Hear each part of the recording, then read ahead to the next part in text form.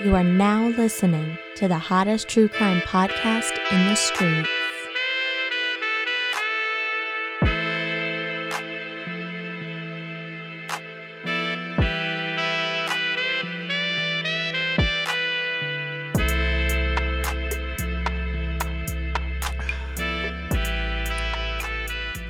Hello, and welcome to the final episode of Affirmative Murder, the Equal Opportunity True Crime Comedy Podcast of 2021. I am Alvin Williams, joined as always by my partner in true crime, Francel Evans. Oh yes, wait a minute, Mr. Postman.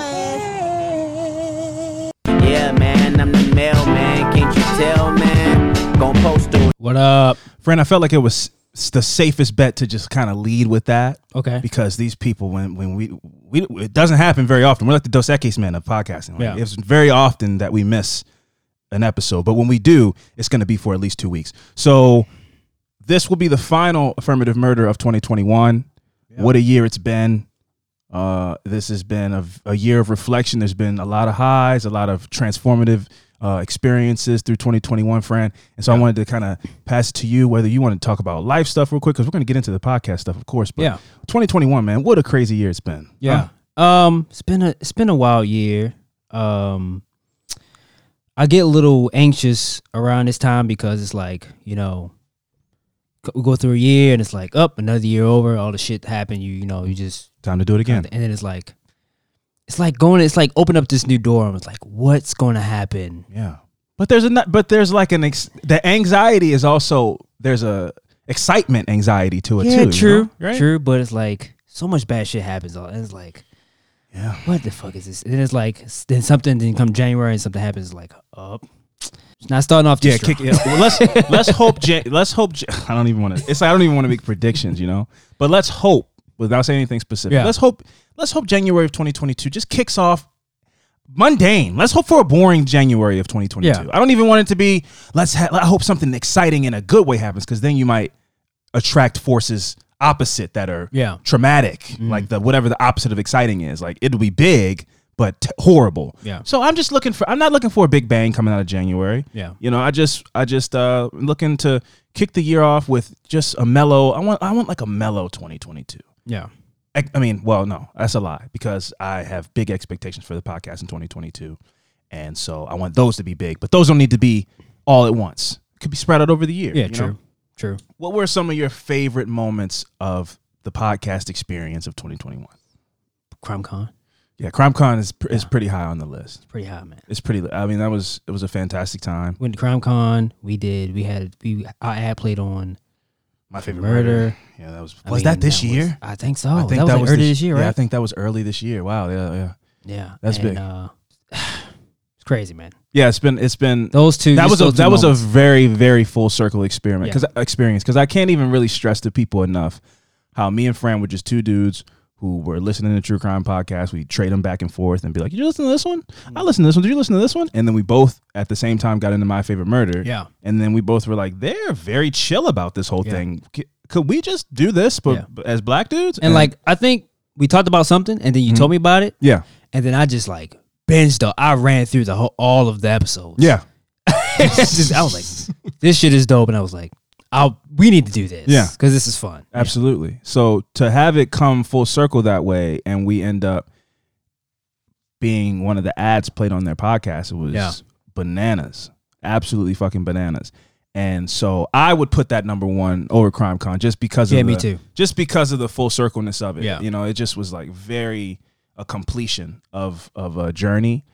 But CrimeCon was fun. It was fun. And I'm very excited for CrimeCon 2022. Yeah. I'm trying to build the anticipation to make sure that you aren't able to back out of doing karaoke in Vegas. I'm starting the propaganda campaign. Man. The propaganda campaign is in full swing. I don't think you're going to be able to back out. You don't need to do that, though. I do. I feel like I do, though. I feel like I do. I feel like I need to do that. I need to make sure we Uber together to a karaoke place, and then I'm gonna go on Instagram Live when we get there. I don't know. Maybe I may go horse that day, man. You never know. No. Well, then you're gonna do sign language or something. You're not getting out of going on the stage and performing and something. You're gonna do an interpretive dance, and I'm gonna make sure I have at least 30 to 50 people on Instagram Live to back me. And be boo, throwing tomato emojis. Get on the stage. It's going to be a very aggressive. This is not a supportive campaign. This is an aggressive. You're going to fucking do it. Yeah. It's like a bully campaign. I'm bullying you. me and several affirmative, the ones that haven't been tricked by your wizardry of fanatics or whatever, the ones who are on my side, we're gonna bully you into singing something. I don't think it's necessary, man. I think it is because I know you. I don't think it's necessary. No, I think it is because I know you, and you can play. I don't know. It's I'll cool. find a way to get out of it. Man. I'll find a way. You won't. Why are you trying to find a way to get out of it? It's gonna be a fun thing. We're gonna do a fun thing. Somebody's gonna be there where I can lean on and go, leave him alone. I will assure you that I will weed those people out so fast. But before I go to, you think I'm gonna allow somebody to be on our bandwagon of people going to karaoke night that's gonna be anti me bullying you to go on stage? Yeah. No, not a chance. Yeah. I will weed those people out so fast. And I'll have people on my staff to also your staff? Yeah, I'm gonna make sure I accrue a staff of free labor to weed out people who are like, you shouldn't make people do things they don't want to do. If he doesn't want to sing, then don't get out. Immediately, I'm gonna have them I'll clap my hands, somebody shoos them away. This is happening. I gotta find a song that I want to do. That's what you should be doing now, man. Yeah. I'll send you some playlists. I'll send you some. I have songs in my mind that I'm like, Fran would crush this. So I'll start sending you those playlists, and you can prepare, and you can learn the lyrics now. The lyrics will be available at the thing, but you need to learn them now so you can get into those moves and those little, those ad-libby things. You don't want to just be going off the prompter. You want to know it by heart, and then that way you can really get lost in the experience. Yeah. That's what I want. I want a true performance from Fran. I don't want you up there stiff and reading the words line by line. I want you to have a song that you know by heart, and you just need to catch yourself, from moment to moment with the words on the screen, but you know it really at the core of you. But no, CrimeCon 2022, Las Vegas. I'm very excited. It's gonna be a great time. And yeah, man, 2021 has been a very enlightening year for me in a lot of ways, and I have a lot of positive sights on 2022. I think that it's going to be a great year, and so I hope that I'm right, and I hope that I'm not speaking negativity into existence by being optimistic. But yeah, man, that's all I really have. There's a lot of shit going on in the world. There's an investigation that's opened up down in Georgia. They found a slave ring of people making immigrant people pick fruit for no money. Basically, it's a whole thing. It's absolutely terrible, and I don't feel like going into it. It's awful. So let's go.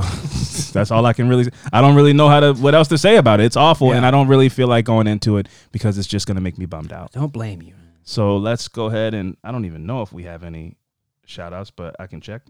It's a little slow right now. It was Christmas time. I've told you this, man. People are out here getting gifts, hustling, scrambling, trying to make a way. Yeah. Yeah. Like for me, this is just a bad time, but for some, this is what they call life. Okay. Who's that? It's City High. I'm not even gonna. Yeah, this is kind of unfair. This is wrong, but we've rolled into it, and so I'm not gonna do the whole fanfare because it's a short list. But listen, it's the last episode. Gonna name all of them? Well, there's only 3. Oh, so I just was like, I'll just say them now. Okay. Hey, Grace M. Shout out to you. They making no music? Nothing? You gonna do them like that, man? You make me feel bad. All right, you're making me feel bad now. Oh, okay. Man. And see, it's these little things you do that makes people. I look like the bad guy. But they spend their hard-earned money on us, and you can't give them you can't at least give them the. Well, all right, man. I am gonna play it. I'm gonna change the music up a little bit. I just don't have. I can't look through my discography. This is the first song that I had. This is the last song I listened to. What is this? That's Celine Dion, The Power of Love. But anyway, there's no music. It's music. It's music. It's great music. No. The music we use. This is for Patreon, right? Yeah. What is the Patreon music? I have to look. Oh man, it's music. You half-assing it today, man. Come on, get it together. Fine. You don't want that. Who is this? This is Celine Dion. She's a legend. She's a Canadian legend. I know who she is. She's the Beyonce of Canada. Okay, fine. Fran. Oh, Fran, the man of the people. Oh, Fran, he's Robin Hood. Whatever, man. Okay, I was trying to just go through. There we go. Okay, here we go. Yeah, this was both our idea. We got I was just joking around. We're always looking out for you guys. Up first, we got Grace M. Shout out to you. You are a true saint to the podcast. We appreciate you, the patron saint of grace. Up next, we got Ariel A. Shout out to you, Ariel. Is that how you spell that? That name's a complicated name, but Little Mermaid. Yeah, other people named Ariel. And lastly, we got Janice C. I don't know if it's Janice or Janice. It's spelled like it could be either. I'm gonna go with Janice. Just that's the safe bet. Shout out to you, Janice C. Hope you're having a wonderful holiday season, non-denominational. We're not saying anything specific. Whatever it is that you celebrate, hope you're having a great one. And we'll see you guys in January. You happy now? There you go, man. That's how you do it. Man. I just wish for once you'd roll with me instead of the people. Just back me up, man. You're always like, no, man, you can't do that. The listeners. Fuck that. No, I was about to say, damn. Damn, man. I'm not me and you. How long have you known me? How long have you known them? You known them, what, 4 years? You get a couple messages from nice people. You're like, oh, I'm riding with them. I know you since you were 12, man. Snot-nosed. Just You're supposed to ride with me. Fuck them. That's not going to help me in this whole man. campaign. Yeah, man. man. Fuck them. Doing That's dirty. crazy. That's a crazy thing to say. by yourself on that one, man. I think I just made myself the villain. Yeah. Well, hey, January, new year, new me. We're going to 2022. That's my New Year's resolution, to not say fuck you to the people that support the Yeah, podcast. man, you can't say I stuff think, like that, man. Hey, we're going to leave that in December. This will be the last, we'll come into January with new energy and it'll be positivity. Yeah. But, what we're going to do is we're going to take a quick break. And when we come back, we're going to get into some fucked up shit. So stick around.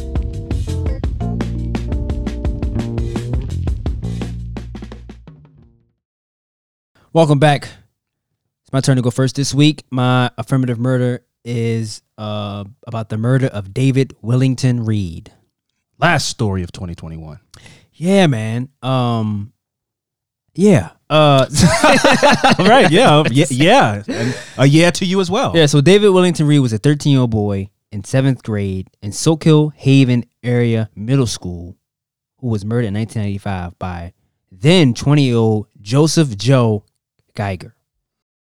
So Reed and his siblings, James and Virginia, had begun using marijuana from young adolescents, and had even begun dealing it themselves during 1985. I mean, this dude was a boy, he's a young kid. Yeah.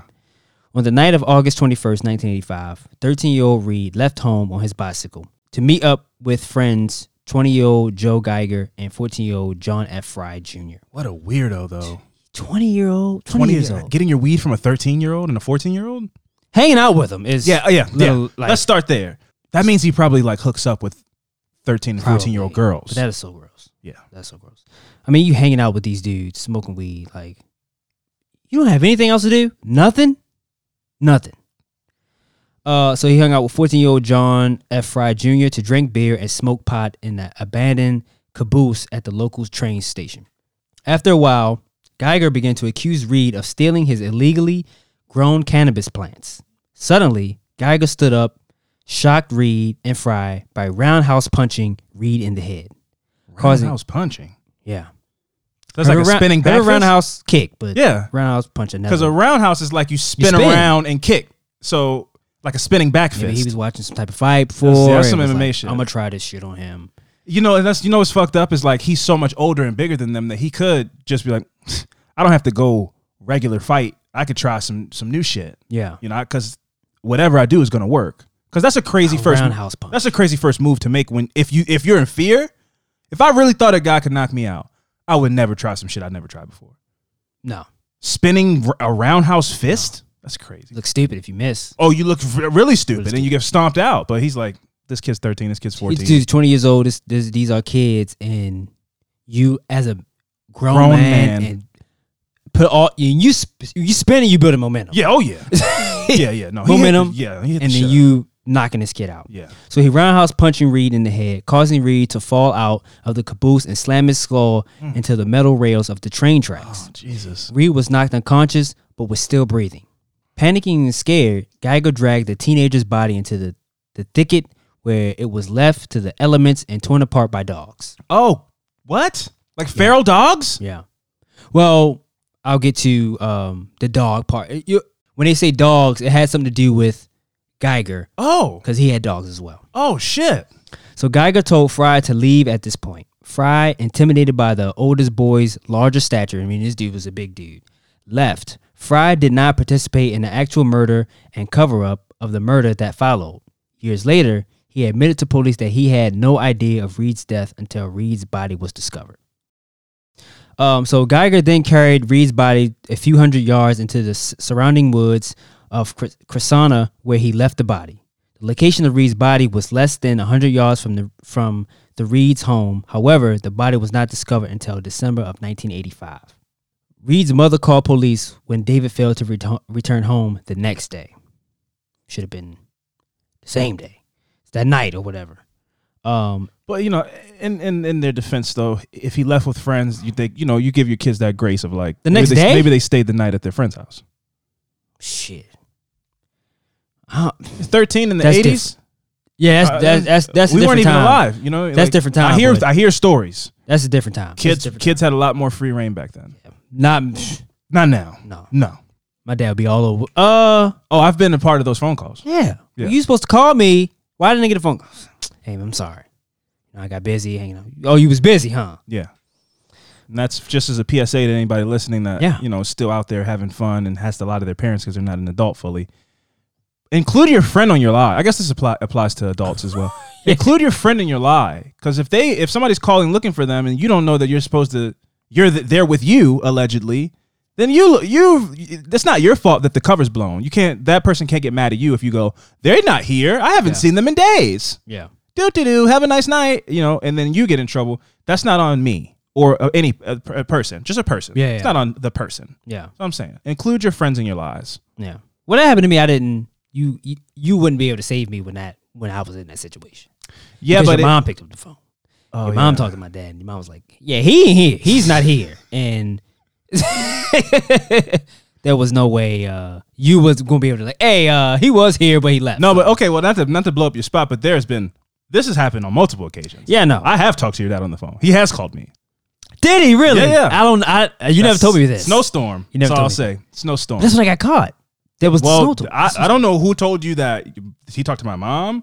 I talked to him. Maybe he lied then. Yeah, I definitely talked to him. So what did you told him I wasn't there? Yeah, I was like, no, he's not here. What? This is strike 15. You can't. Don't put exclamations in your voice when you talk to That's him. crazy. You never told me this. I was like, no, he's not here. This is a news alert, man. This is breaking news. I thought this was I did not already know. established. No, I was this is like, breaking news. I was playing the game. I was like, not at all. didn't even hesitate. I Dang, was Blake, look at this. Him here, sir. It's snowing outside. No, how would he ever get here? There's 3 feet of snow outside. Oh, man. He's definitely not here. But have a nice night. I can hold grudges, man. You know that, right? I don't care how long it's been. You don't ask me for shit. Fucking guess. Moving on. So in December of 1985, Geiger reported to the Soquel Haven Police Department that over the course of 3 to 4 months, his 2 dogs had been retrieving bones from the woods of Fersana. Now, when the young kid was killed, David, again, he said he was dragged out into the woods, into a thicket, to the thicket, and where his body was torn apart, elements and dogs. Yeah. Now his body was dragged close to Geiger's home in the area where his dogs play at. So maybe this was all like set up, and then he's like, and then after a while he goes, "All right, I have to tell the police that I'm finding these bones. I got to do something." I don't know. Maybe it was weighing on him after a while. I don't know. But he was like, "Hey, you know, my dog. What if he like really forgot?" Yeah, he's like, that means he's sadistic. Where he's like, my dog, he's found all these fucking weird bones. Yeah. And accidentally snitched on himself. He called the police department. Over the course of 3 to 4 months, his 2 pet dogs had been retrieving bones from the woods where he often allowed them to play. Geiger said that he had no idea the bones were human until the dogs had brought back a human skull. The body was identified positively as that of David W. Reed by authorities. Police noted that the body was about a half mile from his bicycle. Because he was the one to report the discovery of Reed's body, again, this is all in his plan. Yeah. The authorities and Reed's family did not suspect Geiger played a role in Reed's death. In fact, authorities did not suspect foul play at all. Although they did report that the death seemed suspicious, they were satisfied with a coroner's report at the University of Penn conclusion that Reed plausibly had died from a previous undiagnosed diabetes complication upon autopsy. Like he fell, like he had a diabetic episode and fell and maybe hit his head or something. And they just accepted that. Yeah. I mean, I don't blame them. I'm just clarifying. Yeah, but I'm just saying, like, for them to come up that and you go, what? It's like he had diabetes and they just never knew. Yeah. Oh, I thought that he it was undiagnosed. Oh, okay. Well, then that's a big jump then. Right. So maybe he had diabetes. That's a big what if. So because David Reed, because David Reed came forward and he no, that's Joe Geiger. I'm sorry. Yeah. Joe, because Joe Geiger came forward and made the discovery, quote unquote. Yeah. They were like, why would a killer show us where the body is? Right. I guess that's clever. If it was done intentionally. I guess. Yeah. It's like the last person you suspect is the person that pointed you in the direction. I guess you could say that back in this, I mean, what's this, the 80s? The 80s. Because he called it like, oh, he didn't do anything. He lives over here. His dog's over here. It's like, but where's the dude? Where's Fry? Where's he at? Why didn't, Well, they didn't know. They didn't know. I know. I'm just saying. Yeah. So, so the actual case files ruled the death as undetermined in April of 1986, and the case lay cold for the next 20 years. In 2005, the Soquel Haven Police Department decided to reopen the case of Reed's mysterious death per the request of Virginia Reed Meadows, who was Reed's sister. Mm-hmm. Meadows had died the year before, and police decided to finally adhere to her pleas. Unfortunately, she wasn't able to live out, what happens, because she wanted the case reopened, but she ended up passing a year before they reopened the case. So the surviving members of Reed's family were pleased with the decision to officially reopen the case, saying the original investigation had been inadequate. Corporal Robert S. Bettner was assigned to the investigation. He discovered inconsistencies with Geiger's testimonies during the initial investigation and dug deeper into the case. So Geiger, now 43, was unemployed and residing in nearby Pottsville with a wife and a young son, and Bettner decided to redo the investigation from scratch. So new testimonies from multiple friends of Geiger's confessed that Geiger had mentioned, when people do shit like this, it's like, they felt like, it's kind of like they needed to tell somebody so they can feel just like, I'm the shit. Yeah. Don't fuck with me. And just to be joking and shit. But it's like, and then people go, huh. He guy was like, he says like a joke just killing somebody. And then you just like, you there here and you like, yeah, that's funny. You go. And then you leave the party like, that was weird. There's a whole movie. There's a whole movie based on this. It's called The Drop. It's James Gandolfini. James Gandolfini and Tom Hardy. They own a bar together, but they're in the mob. Mm-hmm. And there's this guy in the movie who keeps harassing this girl.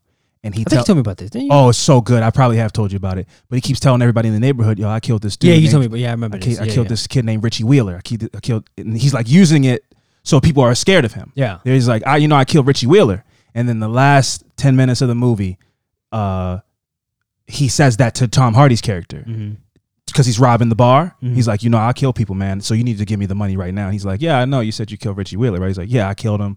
Da-da-da-da. He's like, no, I killed Richie Wheeler. He's in my basement right now in a drum with lye in it.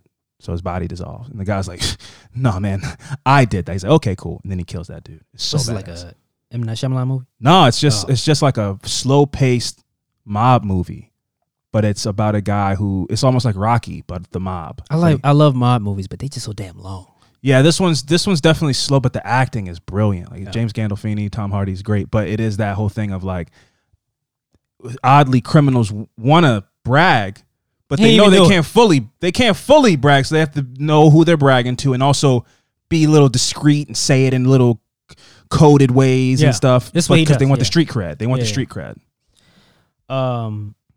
Yeah, so he said testimonies from multiple friends of Geiger's confessed that Geiger had mentioned throughout the years things that alluded to him killing Reed.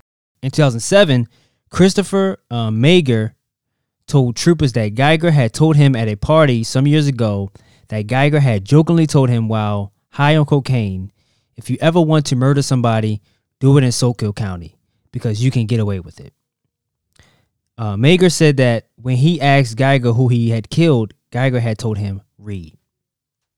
Some friends also recall that in 1985, around the time Reed allegedly began stealing marijuana from Geiger, that Geiger had sworn he was going to murder whoever was stealing the drugs and that he was determined to figure out the culprit.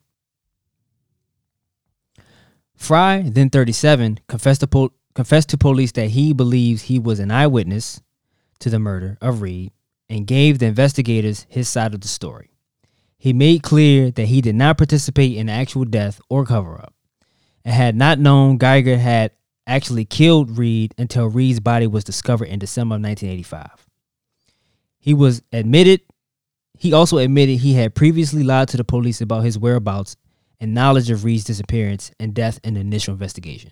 So I would assume that he probably threatened him, I would think. Oh, yeah, okay. I was going to say that tells me that, well, even if he threatened him, then that tells me then that he did know.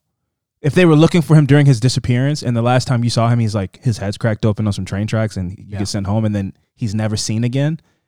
And then he says, oh, I didn't know until they found his body years later that he died. It's like, no, I mean, you knew he's disappeared. Maybe he didn't know. Maybe he didn't know though. Maybe he didn't know he died though. Maybe he probably saw. It obviously becomes a murder after he died, but in the moment he probably like, I didn't know. Yeah, but I'm saying like he disappeared. So you think you give him enough credit to say that he saw this kid get hurt, but then unrelated he disappeared on some other thing, and that kid that was able to justify that in his mind and believe that. Well, I think they went to him and was like, when the last time when the last time did you see Reed? I don't know. I'm not going to tell him I was smoking weed on a train with him. Right. Okay. Because he said he lied about his whereabouts. He didn't. So he probably was like, I don't know where he was. I have no idea. So at the request of police, Soquel County Coroner David Dukovich petitioned the Soquel County Court of Common Pleas for an order to exhume Reed's body for further examination. Upon receipt of the order by Judge Jacqueline Russell, Reed was exhumed from his resting place at Soquel Memorial Park to have a second autopsy done on January 24th, 2008. The autopsy was done by Dr. Anthony Falsetti, an anthropologist at the University of Florida, who concluded that Reed had actually died of head trauma and noted that his skull was fractured. Now, I've heard this multiple times in cases. Why isn't the first autopsy they do, why isn't that guy like in trouble or something? Well, that does happen sometimes. It does? If there's a pattern.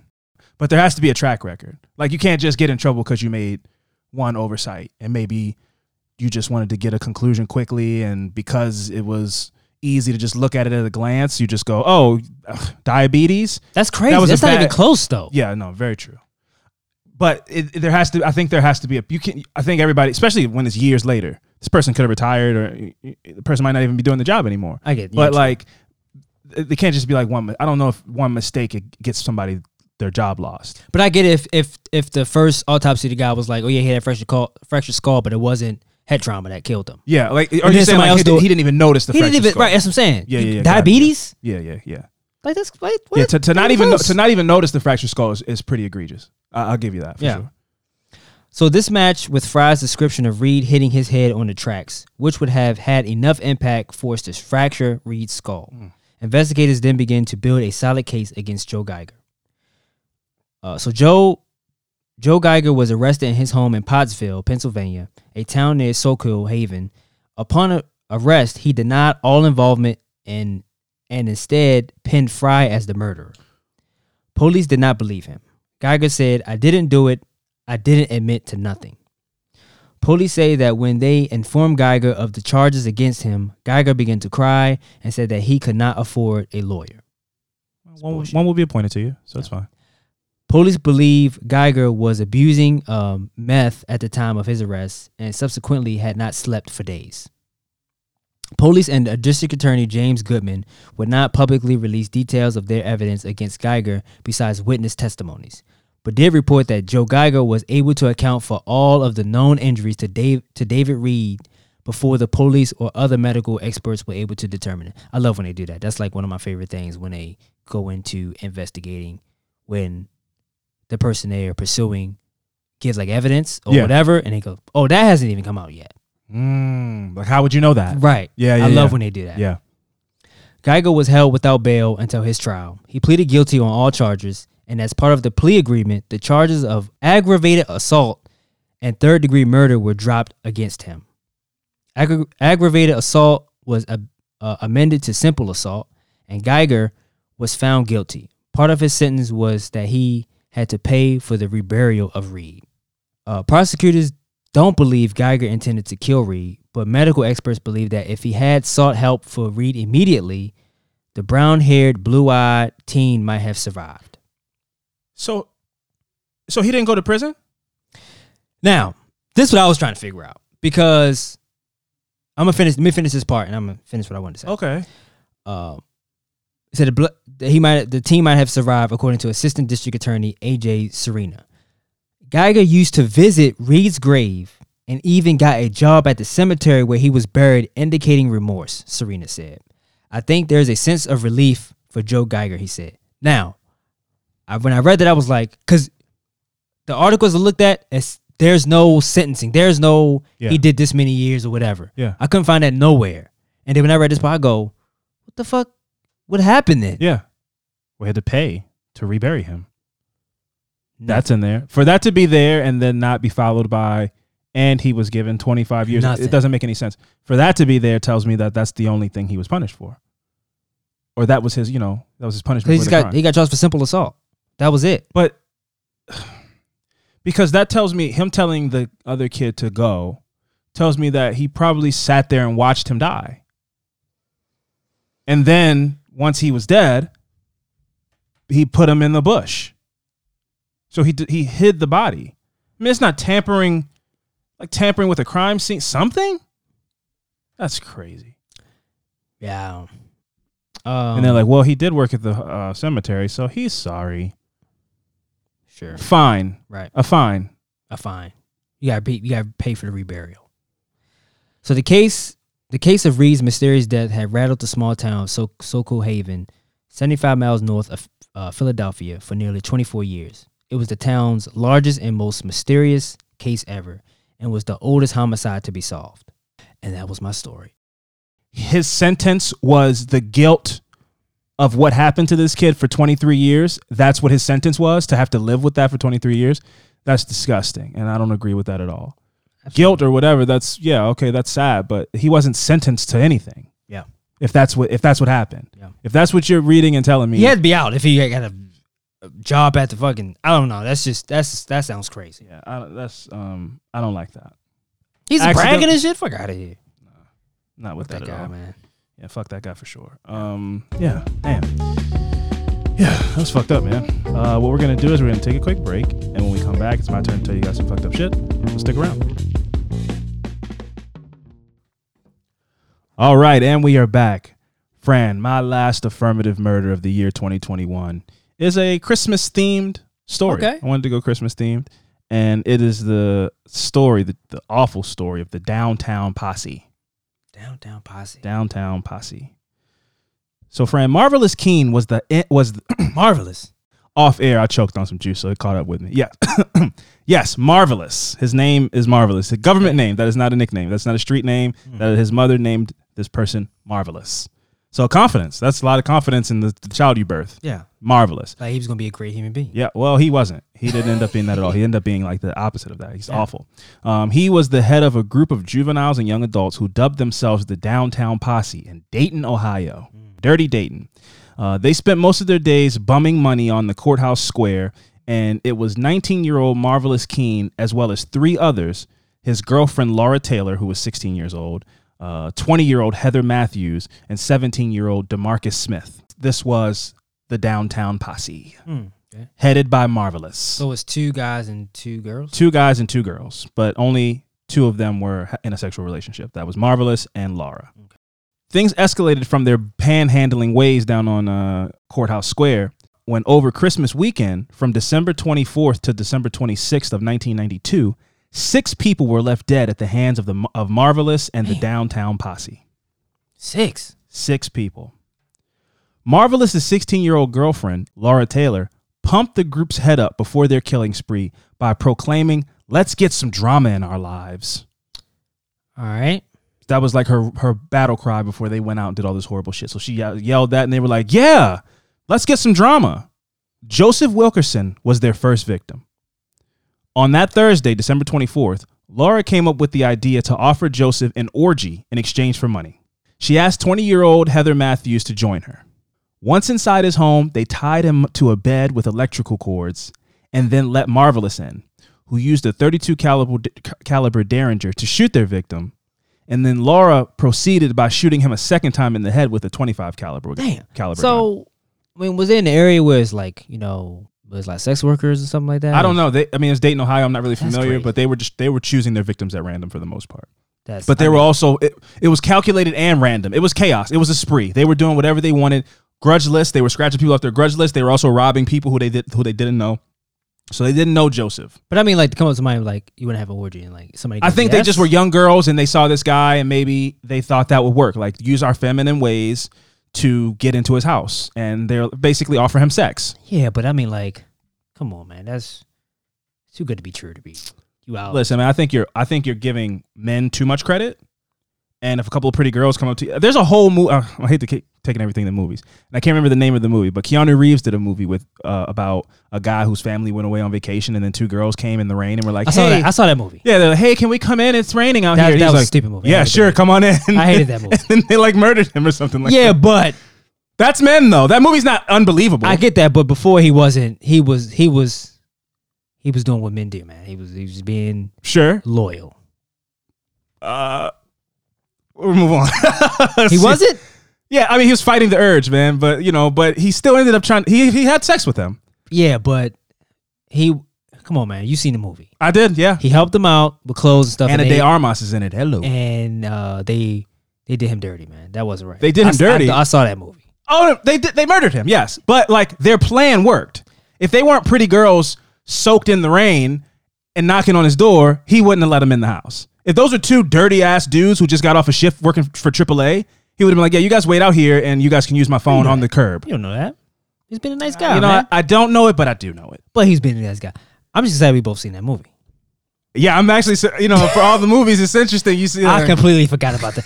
If you would have showed me, like, if you would have brought that just the title up, I'd have been like, never seen it in my life. Never seen it.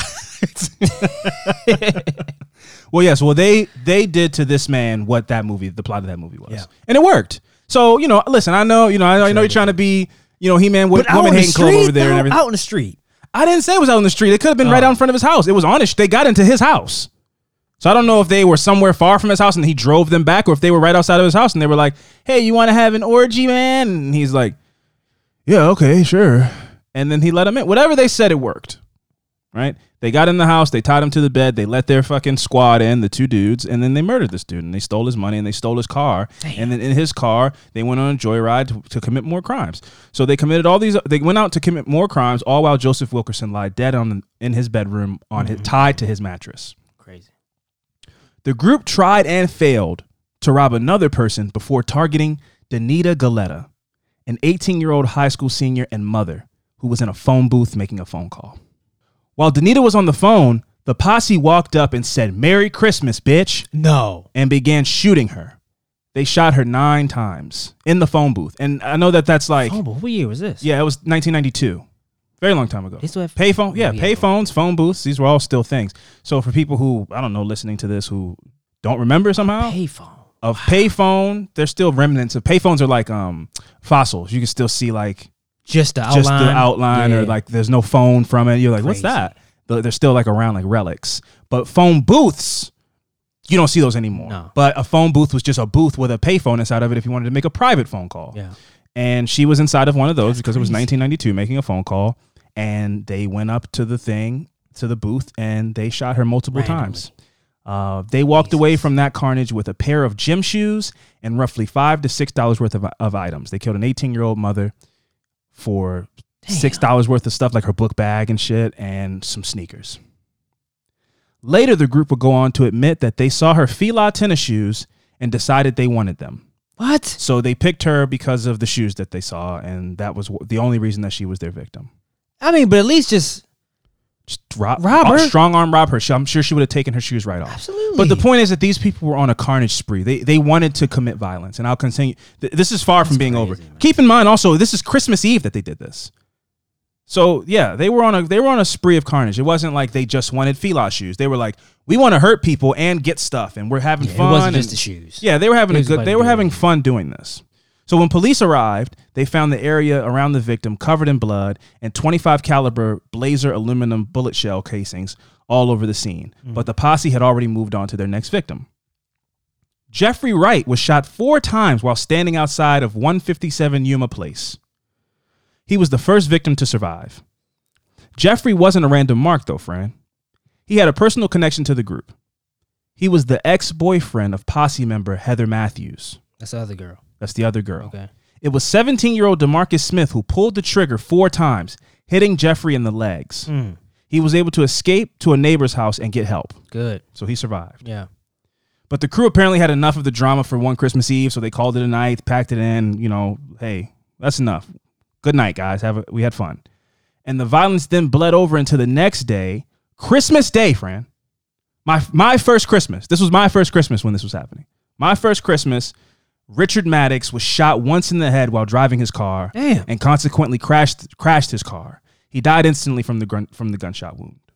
This victim was Laura's ex-boyfriend. So she's dating Marvelous and still decided this guy wronged her, or maybe whenever him and Marvelous see each other, there's like animosity or they're shit talking or something, and they were like, let's kill him. So Laura lured Richard from his parents' house. Keep in mind, it's Christmas Day. Oh, this is a setup. It's Christmas Day. Yeah, she called, hey, I broke up with Marvelous. Stupid name. Broke up with Marvelous. Let's talk. Let's hang out. It's Christmas Day, but he still has feelings maybe and whatever. And so he comes out of his parents' house on Christmas Day, probably just opened up some presents, having it's Christmas Day. And, probably still has feelings for this girl. So he comes out, gets in the car with her. They go for a drive. And he was none the wiser for a bit. He was just enjoying hanging out with her. And he didn't know the group was following him for a bit. But then eventually he did notice that he was being followed, and he got nervous and tried to lose them.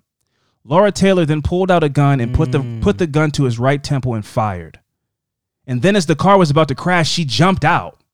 So this was mania. Like they were living in like a dream. They were doing whatever they wanted to. None of the rules applied. They were doing Grand Theft Auto shit. She jumped out of a car after fucking blowing some dude's brains out. And not just some dude, a dude that she dated, who she now has some kind of grudge towards. And then suggested to her posse that they kill this dude. And then she shot him and then dove out of the car while it was still moving. So that was the only plan on the agenda for that day on Christmas Day. They probably had to go, Christmas dinner with their families. They had to get one in, huh? Yeah, just had to get one. It had an itch that they had to scratch. So the following day, which is the day after Christmas, Sarah Abrams was working at a family-owned store called the Shortstop Mini Market on 1201 West 5th Street in Dayton, Ohio, when the killers entered. Like the Christmas Day execution, Laura Taylor seemed to be the one leading the group in picking their victims once again. She entered the Shortstop Mini Market and cased the place after DeMarcus and Marvelous came in. So DeMarcus and Marvelous come in, doing the whole we're just customers thing. She comes in, scopes out who's in there, how many customers are there, if anybody has weapons, that kind of thing. Mm-hmm. She comes in and scopes the place out. And then after she cased the place, they decided to shoot Sarah Abrams in the face. And then they shot a customer named Jones Pettis. Sarah died 5 days. Jones is the first name? Jones is his first name. That's the first I've heard of that, yes. Yeah. Yeah, that's odd. His name is Jones Pettis. Sarah died 5 days later. Jones survived. So Marvelous shot Sarah Abrams twice in the face. They headshots. It's brutal violence. That's all they're doing. It's not subtle. They're not just robbing people and beating them up. What is his gun they got? A Derringer. But yeah, he shot her in the face twice. The casings would match the other scenes, so they left the casing. So I would assume it's some kind of revolver, but I don't know. The customer... It's like one of them little-ass Western guns. Yeah. That makes sense. So it's a revolver? No. Okay. Well, it's a little gun, though? Yeah. Okay. Yeah, so they had 2 guns, and they used them for immense violence. You could fit this in your pocket. That's scary. Yeah. So you wouldn't even suspect anything. So the customer received a shot in the hand and the gut.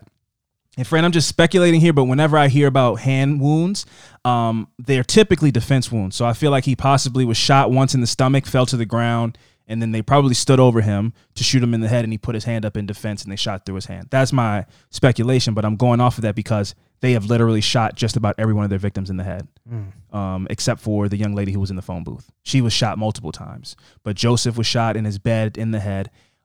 Sarah Abrams was shot twice in the head, and the young lady's ex-boyfriend Richard was shot to the side of his temple. So yeah, this gun is only good for close range. 6 feet. That's it. 6 feet and closer. Well, then, so if they were standing over him a little further than that, he put his hand up. They might have meant to shoot him in the head, and then when the bullet went through his hand, they were like, it probably got him in the head too. Yeah. And then they left. I don't know if they left knowing he was still alive. I don't feel like they did.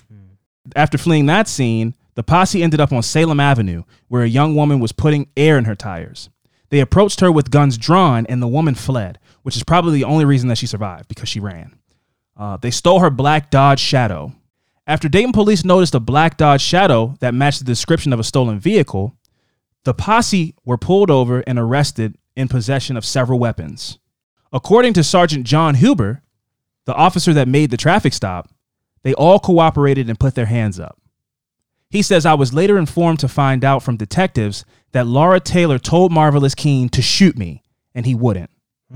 So they weren't planning on going to prison. Yeah. But Marvelous just was too scared to shoot a police officer. That's the only reason they were brought in that night.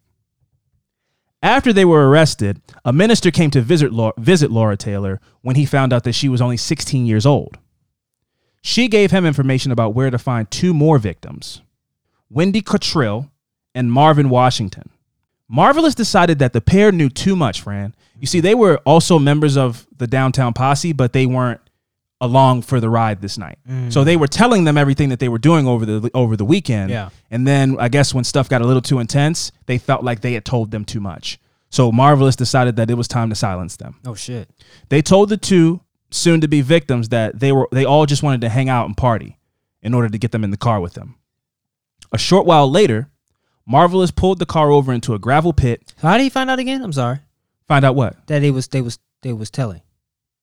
No, they weren't telling. Oh, they was. They were just telling them like, yeah, you know, we killed this dude a couple days ago, got you. robbed this Oh, store. and they feel like, oh, we told and them too much. I think that Got you. as the bodies started to pile up and, you know, there's just panic and, you know, paranoia, they were like, we have two people who probably can't hold water, so they need to go. That's our fault. Stupid. For telling them? Yeah. Yeah, of course. Been on, hey, you know, we did this and this, and they was like, oh shit. How many stories have we done where we're like, why would you tell that to somebody? And why would you think that person would be cool Yeah. about knowing that? I'm now calling they the killed police those people. immediately. You guys are going to jail tonight. And- Instead, but- they held water for a couple of days, and then it allowed the downtown posse to get paranoid and go, we told them what we did. I would immediately make it clear to them, I wish you wouldn't have told me that. No. Because I now wouldn't you're have said going, that. well, in this case, it doesn't matter, because if you would have gone, man, that's tight, they still would have left and then pondered on it and been like, we shouldn't have told him that. And then you don't go hang out. You don't go hang out with them. That's part. Yeah, you know something? That's a good point. Because they did say, hey, man, we're just going to get drunk. Yeah. And they were like, No. okay. Because now you know what they're capable of. And it's like, Yeah. they done sat here and Yeah, at told the us, very least, nah. at the very least, the night that you tell me that is the last time I'm That is ever it. hanging out with you alone, not around it. other witnesses and stuff. That's the last time that happens. So yeah, I'm not blaming them, but I'm just saying, Yeah. I wouldn't have got in the car with Right. them. I don't care how good the party sounds. But they probably know where they live at and all kinds of shit, so Yeah. you never know. So like I said, they said, hey, we just want to party. They ended up getting in the car with them, and then a short while into the drive, Marvelous pulled over the car into a gravel pit and ordered Wendy and Marvin to get out. He then told DeMarcus to shoot the two of them. Well, he and DeMarcus shot the two of them, so he got his hands dirty for sure. He didn't just like tell them. They both shot one each, or both. They both shot both of them. I don't know. Laura Taylor and DeMarcus Smith were juveniles at the time of the killing spree, and thus ineligible for the death penalty. Heather Matthews was indicted on 2 capital murder charges, but was granted a plea agreement in exchange for her testimony against Marvelous Keene and Laura Taylor. DeMarcus Smith, Laura Taylor, and Heather Matthews are all currently serving prison sentences in excess of 100 years. Marvelous Keene was sentenced to death for being the ringleader in the murders of Joseph Wilkerson, Danita Gullett, Sarah Abraham, Wendy Cottrill, and Marvin Washington. Good. He was sentenced the following December, so a year later. He was executed on July 21st, 2009. His final meal, Fran, was a porterhouse steak with A1 sauce, a pound of jumbo fried shrimp with cocktail sauce, French fries, and onion rings with ketchup. I personally think onion rings deserves its own sauce, not ketchup, but whatever. Dinner rolls and butter. Damn. 2 plums, a mango, a pound of seedless white grapes, German chocolate White grapes. German chocolate cake, 2 bottles of Pepsi, and 2 bottles of A&W cream soda. Look at this. No way he finished all that. He did the best that he could, and I'm sure he shit it all out on that table or electric chair, whatever they put him in 1990 or 2009. He got lethal injection for sure. Yeah, but I've said this on multiple occasions. If I was on death row and I was being put to death, fill me to the brim. Really? I want to be bursting at the seams. I want to be uncomfortably full. I want to eat everything that I want to eat, and be in that pain. You know, that pain, almost like you're sick when you're so full, sweating, and then take me down. No way you wouldn't have appetite. No way. No way. That's a good point. I've never, will never, and have never been in this situation, but it's the last thing you're gonna do. I'd try to choke down some porterhouse steak. I couldn't do it, man. I wouldn't be able to eat. You're gonna go to die hungry? That's all that's on my mind. Me not trying to satisfy my appetite before I'm dying is gonna be on my mind. I'm like, oh, this is about to be it. See, that's where we have to part ways. It'd be on my mind all day, but then when the things that you specialty ordered come get wheeled in, that's crazy. For a brief moment, it'll all go away. I go tuck my napkin into my shirt. Yes, I love. How do you get happy, man? I don't understand that. I love food, man. You're about to die. I'm a foodie, man. You're about to die, man. Your last breath is counting down. You ready? I'd be distracted briefly. That's crazy. I'm like, okay, is that crab meat stuffed rockfish? Okay. Y'all excited? Making noises and stuff, eating food, doing little food dances. Look at this fucking. I'm holding my fork off. I'm like, I'll take some of that. Do that. I'm experimenting stuff. I'm take this fried broccoli, put it over here with the calamari. That's crazy. Some gabagool. I couldn't do it, man. Oh yeah, I mean, I'd be able to distract myself for a bit. I think so. You gonna let all that good food go to waste? You know how many people are starving in other countries? You're not thinking about any of that. You're like, I'm fucking dying. I'm eating all these white grapes. Right. Cream soda and shit. Yeah, such a specific request. 2 bottles. I need A&W cream soda, please. Yeah. 2 bottles. Don't get me into that. Don't get me into that A&W root beer bullshit. I want the cream stuff. Make it happen. I'm gonna combine the cream soda with the Pepsi. Make cream Pepsi. He was doing his whole thing. Oh, what's the cutoff though? I want to know when he goes. I'm sure they. That's well, listen. This is a lot, right? Who asked for more than this? I mean, like, who asked for more than this, Fran? He got this much. I mean, I think you can get whatever you want. Really? Let me read it again. He got. First of all, he eats his steak with A1 sauce. What an animal! So he got porterhouse steak with A1. That? If you get a steak good enough, you don't need to put sauce on it. You don't need to put A1 sauce on it. So he got a porterhouse steak with A1 sauce, a pound of jumbo fried shrimp with cocktail sauce, French fries and onion rings with ketchup, dinner rolls and butter, 2 plums. What? A mango. That's a hard thing to eat. You know, you got to really know how to eat a mango to enjoy it. A pound of seedless white grapes. It's a very indulgent request. I don't know. It sounds like something like Grecian people eat. That's like very fancy. I want a pound of seedless white grapes and a boy in a robe to feed them to me as he hangs them over my head. German chocolate cake and 2 bottles of Pepsi and 2 bottles of A&W cream soda. That's a fucking fat list. So I don't think you can ask for much more than that. It can't be. True. Listen to what I just read you. Pounds of food. He got a pound of jumbo shrimp and a pound of white grapes. So that's already 2 pounds of food right there. But I'm saying they must have been like, oh, that's enough. Oh, you think the list is like, and then you think he was like, and A&W cream soda, and they were like, nope, no, that's it, you're done. Yeah. I said, no, but when I finish, I want a root beer float. Like what? It's like no, that's it. That is enough. Ice cream sundaes. We're cutting off at the cream soda. I want dessert. I want 7 Neapolitan ice cream sandwiches. No, that's it. Cut him off at the cream soda. That's it. It's all he's getting. So we ate all that stuff, and then they fired him up, sent him down to hell. And so Marvelous King was sentenced to death on July 21st, 2009. And yeah, no, that was the Downtown Posse massacre, man. They're called I think it's called the Christmas murders. Dayton, Ohio still has not recovered from this. It's been 25 years since this happened, and they still talk about it every year. Because it was crazy. Dayton, Ohio isn't the biggest place, and you know, Christmas is forever synonymous with this horrible night. You know, So rest in peace to all the victims of this senseless violence. Crazy. Most of it was random, and then the others were vindictive, weird thing. Like they were all teenagers. Yeah. So even Laura Taylor breaks up with this guy Richard. How mad could you have been at Richard to blow his brains out in his car? You know, what was the argument over? You guys broke up, and then you started dating Marvelous, and you're mad enough to kill him. The other the girl Heather. She shoots her boyfriend, or she has DeMarcus shoot her boyfriend in the legs 4 times. What over what? He cheated on you. Like, what happened? You know, like for these petty, senseless things, these kids went out and committed horrible violence against people. It's just senseless, man. So rest in peace to all the victims of their carnage. And yeah, let's go ahead and get into the final good vibes of 2021. Good vibration.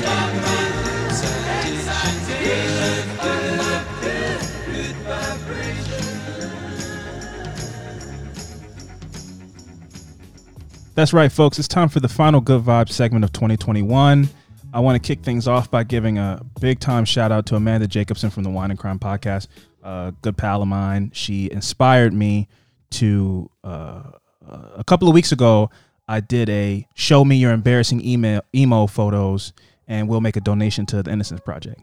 We ended up donating about $200 to the Innocence Project because of the amount of people that showed us some embarrassing photos. I appreciate everybody who did that. That was super cool. But then Amanda she put out like a statement with like a paramedic or somebody that works for like emergency response to implore people to donate to buy gloves and hats and stuff for homeless people because it's cold. It's getting cold, Christmas time. And so because of her generosity and her using her platform for good, I decided to follow her sentiment and I bought like 100 pairs of gloves and hats and those neck things, those little neck scarves, not scarves, but like the neck, whatever the hell the thing is. Yeah. And we're able to do stuff like that and make donations like that because of the people that support the podcast. So, this is a donation by the entire Affirmative Murder podcast team. That includes the listeners. So I'm going to bag those up in some Christmas bags and take those down to a local shelter. And I implore people and suggest to people, if you have some money to spare, just buy a couple of beanies, couple hats, couple gloves, and give them to your local shelter or a homeless person that you see maybe on the side of the road or something like that. Because you really take for granted when you get cold and when you have a place to go to warm up. Yeah. Like people that really have to brave the elements. A hat could make a world of a difference. Some gloves can make the world of a difference. So, so that's my little PSA to people. And once again, shout out to Amanda Jacobson. Much appreciated for the inspiration. So, Fran, my Good Vibes is a little different, but it's on brand with what's coming in 2022 for us. Okay. So, my Good Vibes story this week is, for the final week of 2021, is about a Chinese rover that spotted a weird, large cube on the moon. Okay, so a lunar rover has spotted a strange cube-shaped object and will alter its official course to check it out, needing about 2 to 3 months to arrive to the location of this cube. Official observations suggest that it could be a rock thrust upward from the impact of an asteroid that clearly landed next to it, or a technical relic from a previous human exploration, or hopefully, perhaps, something that can't be explained. The infrequency with which we visit outer space and the extreme requirements of such travel and the inspiration that are required to do so make everything about it more intense. The joys are more joyous, the achievements are more celebrated, and the mysteries are more intriguing. The Chinese Yutu-2 lunar rover spotted a bizarre shape in its cameras while traversing a C-shaped enclosure and made a ferocious impact crater on the moon's far side. I say all this to say this. I don't really, I don't really know what's going to happen in the next 2 or 3 months when they go check it out. Could be nothing. But Fran and I started a podcast. We've mentioned it, Conspiracies. Yeah. And my next conspiracy that I'm going to come to bring to Fran, coincidentally, happens to be about the moon landing. So I was very excited when I saw this. So maybe I'll use this as some evidence to make my argument. You now heard it a little bit, but there's been a weird, strange object found on the moon, and people are freaking out about it a little bit, Fran. People in the space community. So it's just something to think about, Yeah. I mean, when you're formulating your argument against the moon landing being fake, because that's what I'm going to try to prove to you in the next episode. So I just thought that'd be something, a little Easter egg to tease people for 2022. And really, the good vibes for me was being able to, use our influence and our platform that people have given us to go change some people's day a little bit and give them some Christmas presents. So yeah. That's my good vibe story for the last episode of 2021. Fran, take it away. Yeah, my good vibe this week is a family dog is being hailed as a hero for his actions that led to saving the life of a baby. Oh. So on the evening of December 13th, Kelly Andrews said her dog kept breaking into the nursery and waking her baby. Kelly said her baby had been sick, so when Henry kept breaking into the nursery and waking her up, she was getting angry with the dog. She said I was getting so fed up with him. Until she stopped breathing, she said. Apparently, the dog knew something was wrong and kept breaking into the room. We spent the night at the hospital. I don't know what would have happened if he hadn't waken her up. And she said, we don't deserve dogs. That's true. Kelly posted the story to Twitter where it quickly went viral. Thanks for all the well wishes, everyone. The baby is doing much better today, and we are home with Henry, who bravely held the fort all night, even though he is scared of the dark. she wrote in an update. The post had more than 200,000 likes with hundreds of comments. Whenever an animal starts acting odd or atypical, there's always a reason. Trust him. Henry is a hero. Doggos are sacred beings. One person commented. I guess they blurred the name. I don't know. Many people have replied with their own stories about a beloved pet saving a life. Somebody said, many years ago, we had a cat that slept with me in my crib. One night, the cat went in and tried to get my parents up. After being thrown off the bed several times, he peed on my dad's chest and ran out back to my crib where I was blue and not breathing. Oh. SIDS. Ooh, that's a serious one. That's crazy. Yeah. Dogs, man. I got to do something. This is the only way I'm going to wake this person up. We really don't deserve dogs. Dogs are amazing, and they're such beams of light, and that's why people get so upset when people abuse dogs, because you have to be kind of an evil person to do that to a dog. So yeah, those are a couple of awesome, good vibes.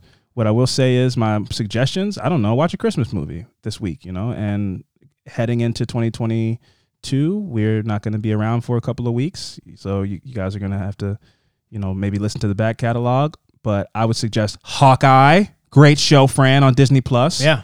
All those Marvel shows have been great so far. Hawkeye's just another one on the list. But yeah, man, last episode of 2021. Yep. How you feeling? I'm feeling excited. Yeah, 2022, man. I think big things. I think positive things are on the horizon, man. I hope so. I'm excited. I'm not going to wish things in the future anymore. I'm really excited. I think the podcast is going to do great, and then next year it's like podcasts are over. Yeah, Apple Podcasts is like we're shutting down. Spotify, everything. Podcasts, we're done. We're moving on from podcasts. it's like the whole thing's done. Yeah, man. This has been another episode of Affirmative Murder, the last one of 2021. Yep. I've been Alvin Williams, joined as always by my incredible partner in true crime, Francel Evans, and we'll see you guys in 2022. Everybody have a great New Year's, Merry Christmas.